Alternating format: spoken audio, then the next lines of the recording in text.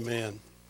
It is all about Him and all about His grace, all about His truth, and all about worshiping Him and Him alone. I just love it when we come from exuberance in worship down to very quiet before the Lord. When we sing our hearts out, and then as we come toward hearing His Word, we are silenced, more or less, in His presence.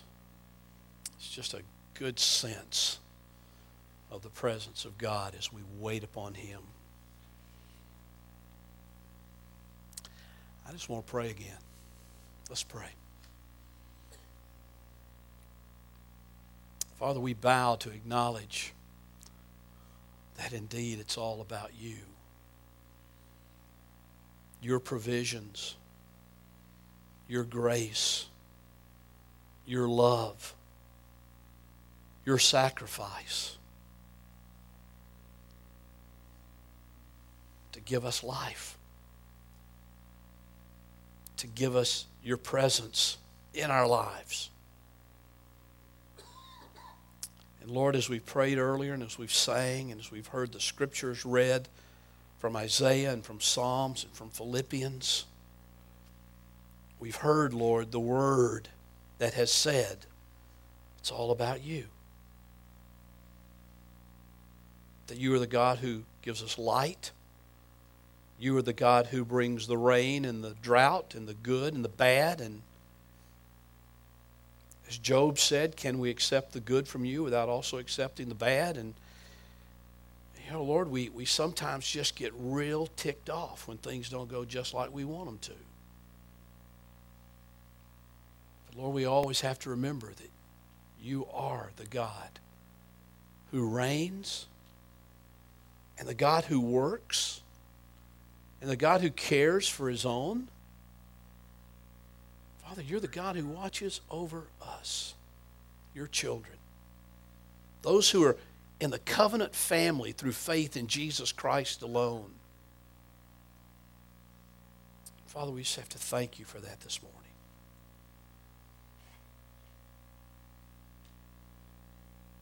We wait on You.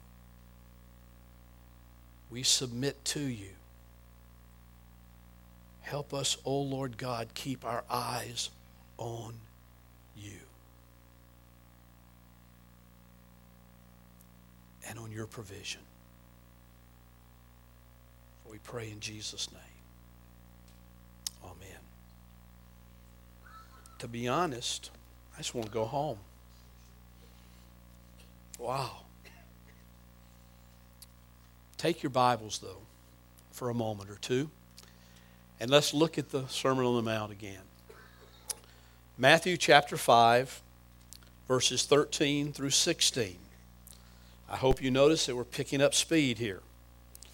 For many weeks we went one verse at a time. Last week we went 3. Today we get 4. So we're picking up some steam as we move through this sermon. I dare say that what our Lord is talking about here in verses 13 through 16 is not an unusual concept to you. It's not a strange concept. I mean, you've probably heard all your life that, you are the salt of the earth and the light of the world. And Jesus makes that very clear here. You've probably sang the song that the choir sang this morning, even as I'll date myself here as a Baptist, but even as a sunbeam, How many were sunbeams? There's a few left around. We all knew that God wanted us to be a sunbeam. That was what our whole calling was. It was a long time ago. But the point is, we all understand that this is a scriptural concept. That what Jesus is talking about here is not something that I don't think you'll probably sit back and say, wow, I never heard of that before. But I hope you'll think about it a little more in depth this morning as we look at it. Hear the word of the Lord as Jesus speaks in verses 13 through 16 of Matthew chapter 5. You are the salt of the earth. But if the salt has become tasteless, how can it be made salty again? It is no longer good for anything except to be thrown out and trampled underfoot by man. You are the light of the world.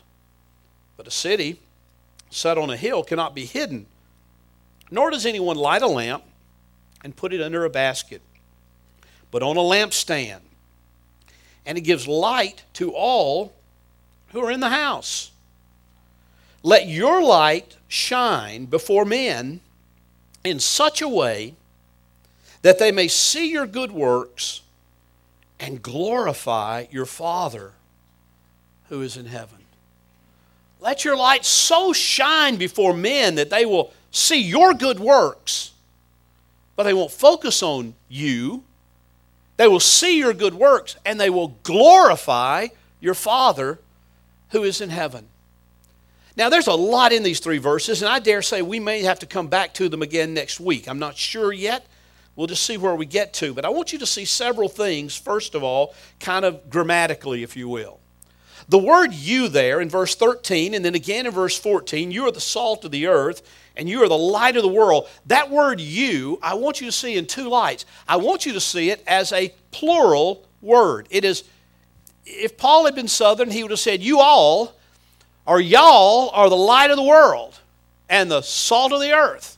Because it's a plural term. It's a plural pronoun. It's not singular. He's not saying you are the whole light of the world. You are such an important person. No, he's saying you, plural, who are my disciples, who have been called by my name and who have been set apart for my glory and for my purposes. You are the light of the world. You are the salt of the earth. It's a plurality. It's the church that is to be that in the culture in which we live. But the word you is not only plural, it is an emphatic you. It's very emphatic. It's not you and some of you and maybe you will. He says you and you alone are the salt of the earth and the light of the world. You and you alone. In other words, if the church is not salt and if the church is not light, there will be none in this world. It will be a saltless, tasteless, dark world in which we live if the church is not what God says and what Jesus says that it is. Now, the great thing to understand is here, Jesus says it is that. You are indeed, you are without a doubt the salt of the earth and the light of the world. And so he uses an emphatic plural pronoun there. And he uses the word are. You are. You are. So we need to understand clearly here that Jesus is talking about what Christians are to be more here than he is about what they are to do. Now, we sometimes get sidetracked here and we think, oh, we got to do this, we got to do that, we got to do that. Doing flows out of being. And how we live out that light and salt in the world will be predicated on the fact that we are that we have been made that, not by our own stuff, not by our own actions, not by our own deeds, but we are made that by the sovereign Lord who calls us and who adopts us into the family of God and says, now this is who you are. Now go and be that in the world. Go and demonstrate that in the world in which we live. In one word, I think what Jesus is saying here, if you want to boil these 4 verses, you're the salt of the earth, you're the light of the world, and then the explanation of it, if you want to boil that down to one word, the word I think is simply influence. The church is to exhibit influence in the world in which it exists. Why? Well, for this reason.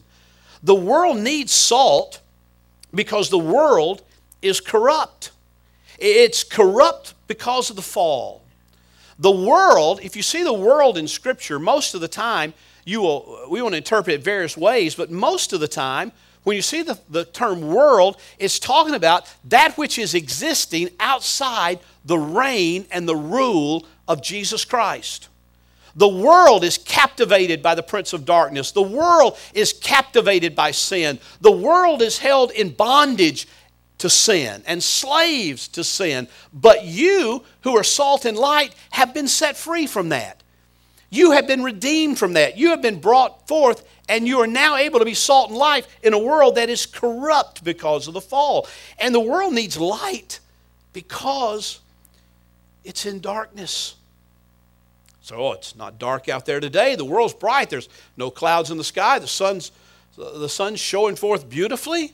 How can we say that the world lives in darkness? It lives in spiritual darkness. It's blinded. It's like a blind person who walks around all the time. No matter how bright the sun shines, no matter how many lights you turn on in a building, a blind person walks around in darkness. And Scripture many times illustrates that those who are outside of Christ are blind and walking in darkness. In the biblical worldview, if we understand what the Scripture teaches as a worldview, we realize the world is corrupted and decaying.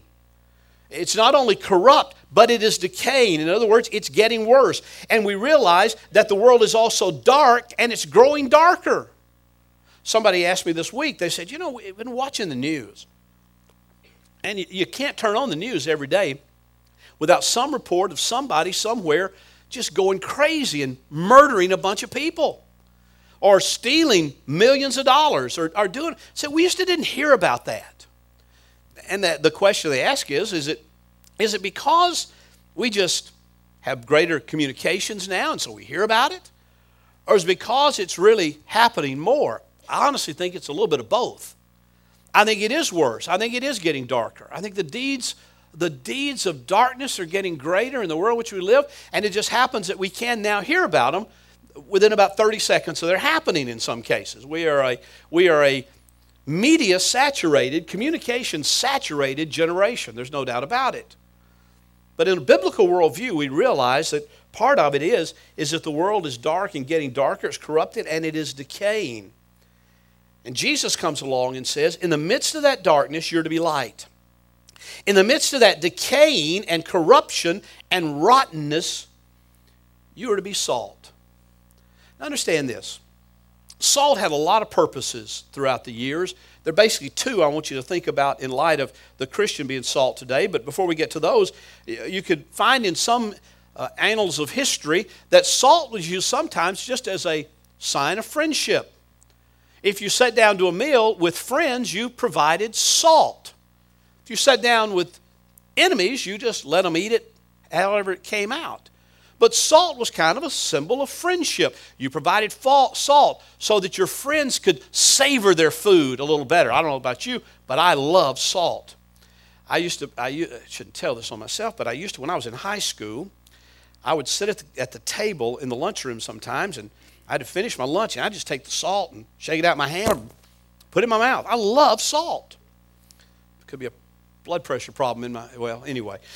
But I love salt. Salt adds something that nothing else does. Now, not too many people are crazy enough to want to eat it by itself, but it adds flavor. It adds taste. So it's a sign of friendship. I'm getting ahead of myself here. Another thing it was a sign of many times was a covenant. That a covenant and seal. Today, if a covenant is made, we typically sign a document. And we put our signature there. But in Old Testament times, there were certain covenants that were sealed by the bringing out of salt in the presence of witnesses. And that salt was seen to be a sealing of the covenant. So salt's been important throughout history.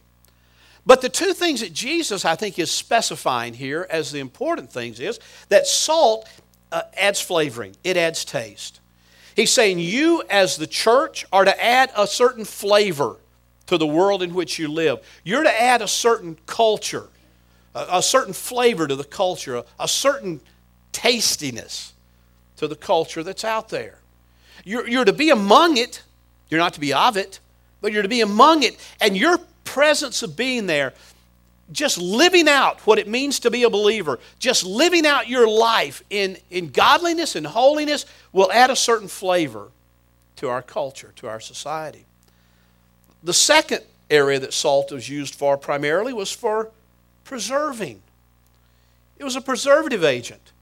We don't think about using salt too much today as a preservative agent because we have freezers in our home and we have all sorts of refrigeration and we don't need salt to keep our meat fresh because we just stick it in the freezer and freeze it like a brick, and later we can thaw it out over a few hours or days and get right back to it, and it's as fresh almost as it was when it went in. But in Jesus' day, the salt had to be put on the meat very heavily. It had to be stored in the salt in order to keep it from decaying, in order to keep it from becoming rotten. And so salt has a certain preserving element. Jesus is saying here, listen, you add a flavor to the culture. You add a flavor to the general society. But you're also a preserving agent. You ought to be out there being what God's called you to be, just kind of intermingling among the world, intermingling among your co-workers, intermingling among family that are not believers, intermingling above your neighbors, and just by the way and who you are, you'll be a preserving thing to society. You think back of Lot as he left Sodom and Gomorrah, taking, I don't know what the imagery would be that his wife turned into a pillar of salt. There's probably something there, but that's not the point I want to make. But even just him being there in the midst of it, as what Peter tells us later, righteous Lot, you never would have known it by the way he was living. His saltiness was beginning to lose some of its savor, but Lot just being there preserved Sodom and Gomorrah for longer than it normally would have.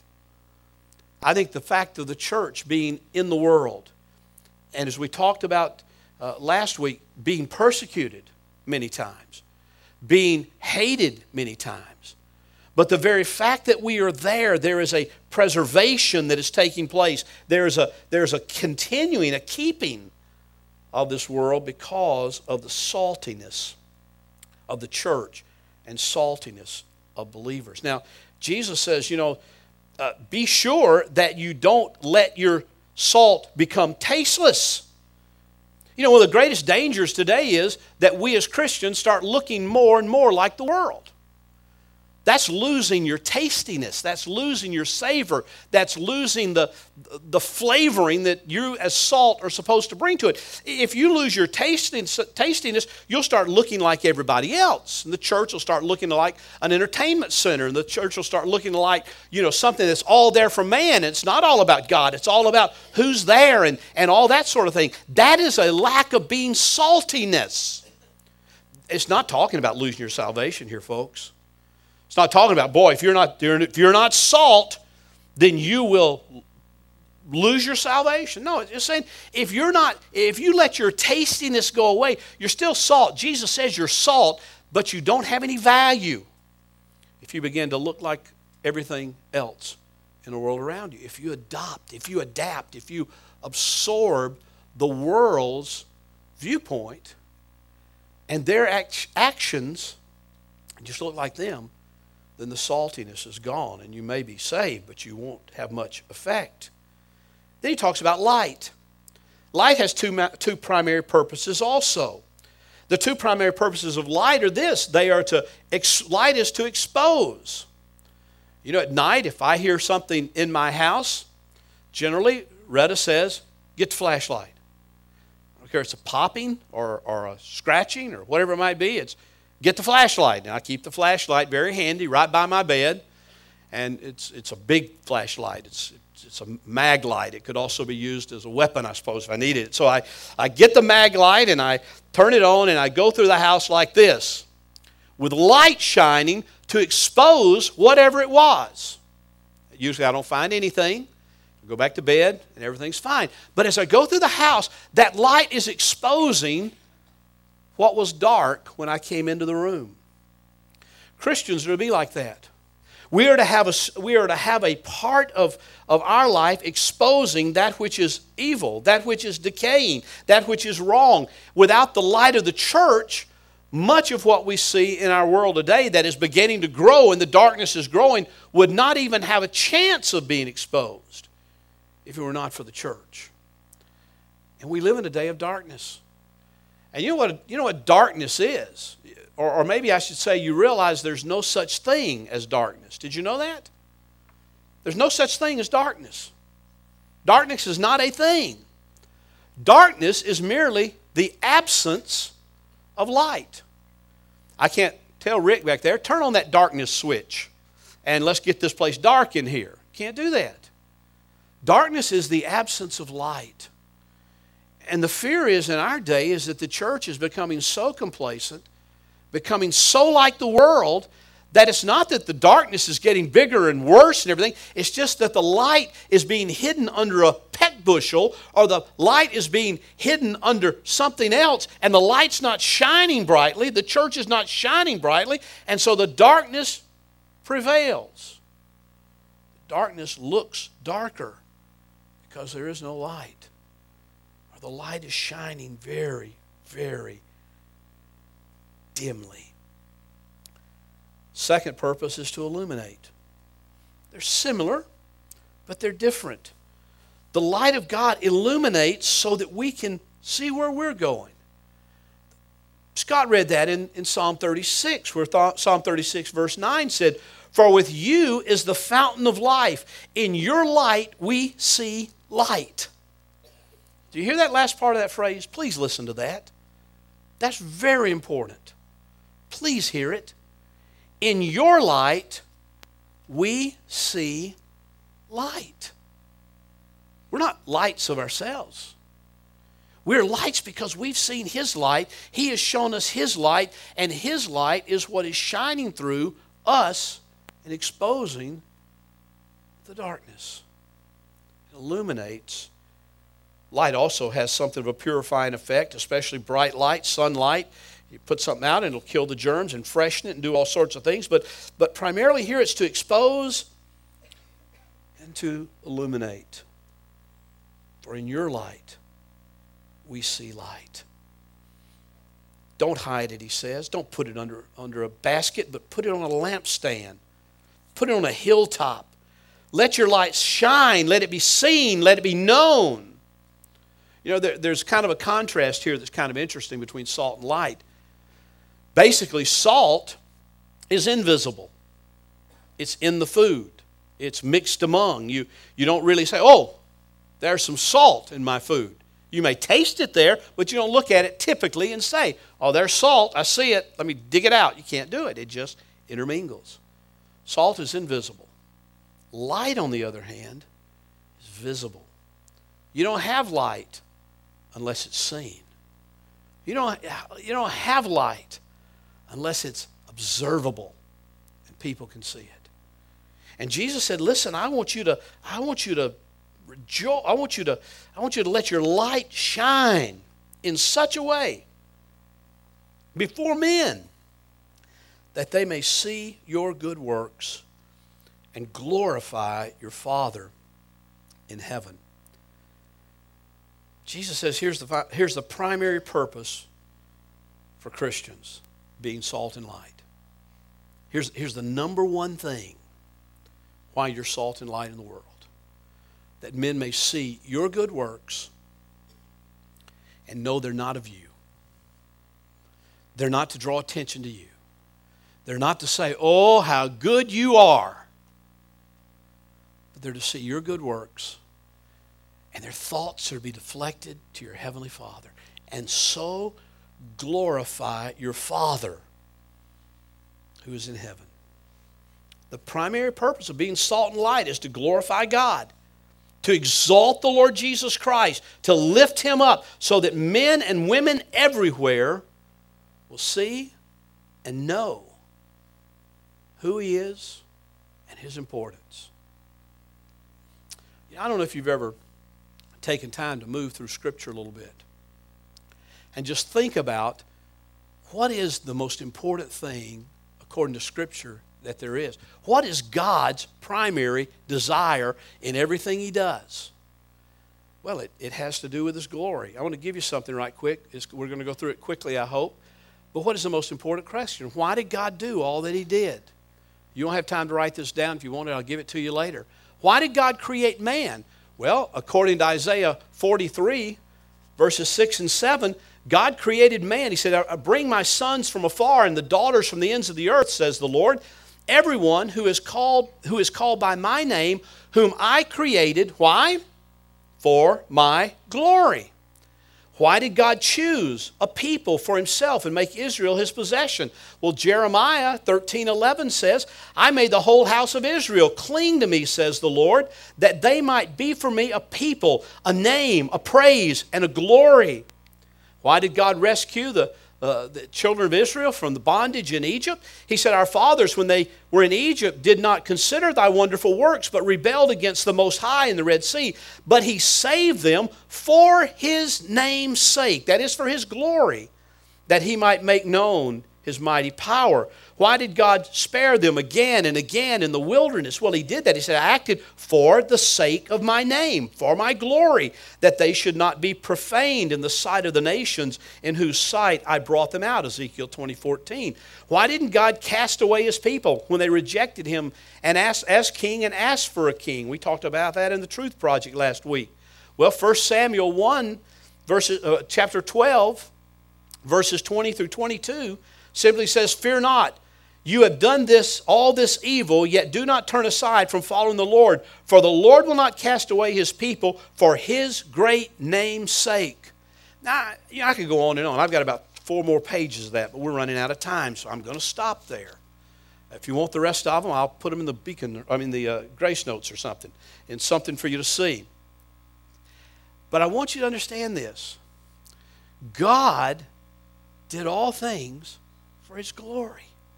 Now, some may say, well, doesn't that make God some kind of megalomaniac? Doesn't that make God some kind of big egotist up there in the sky, do this for my glory? Let me ask you something. What would he glorify if not himself? I mean, I'm open for suggestions. Is he going to glorify man, the sinner, the rebel? Is he going to glorify stuff, his creation, which is also affected by the fall? Is there anything higher than him, anything greater than him, anything better than him? Now, if I say to you tomorrow, or if I say to you this afternoon, listen, folks, here's what I want Grace Baptist Church to be. I want Grace Baptist Church to go out there and live in the world for the glory of the pastor. I want you to go out there and glorify the name of Bill Haynes. I'm the pastor. I want you to glorify me. Well, let me tell you something. That would be blasphemy. Because there's nothing here to glorify. But if God says, I've done all these things, and I want you to live to the glory of my name, to the glory of the Father, to the glory of him who sent his Son into the world and did for you what nothing else and nobody else could ever do, there is nothing higher to glorify. That's not megalomania. That's just reality. So Jesus says this. You are salt and you are light. You are to live salty in the world, and you are to live illuminating and exposing in the world, so that men will see your works and glorify your Father who is in heaven. That's what salt and light is all about. The world needs it.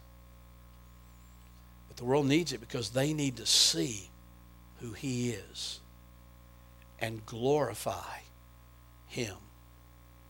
Let's pray.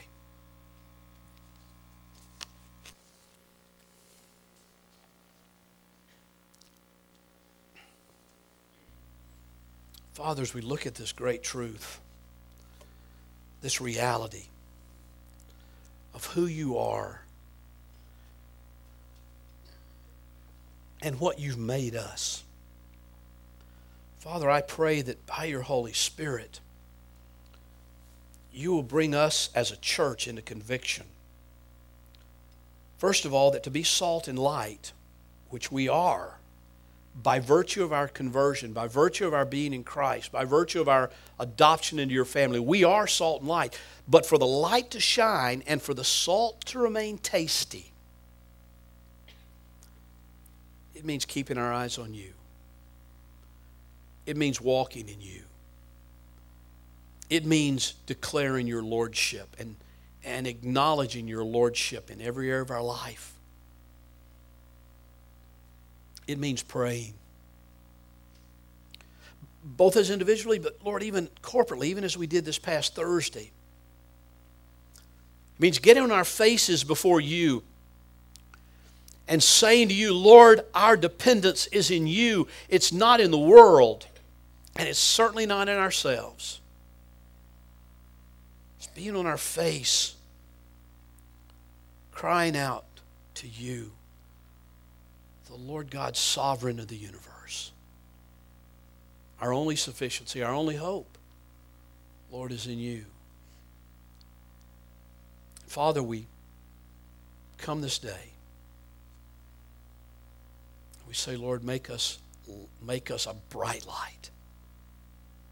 Make us strong salt. Keep us in your word.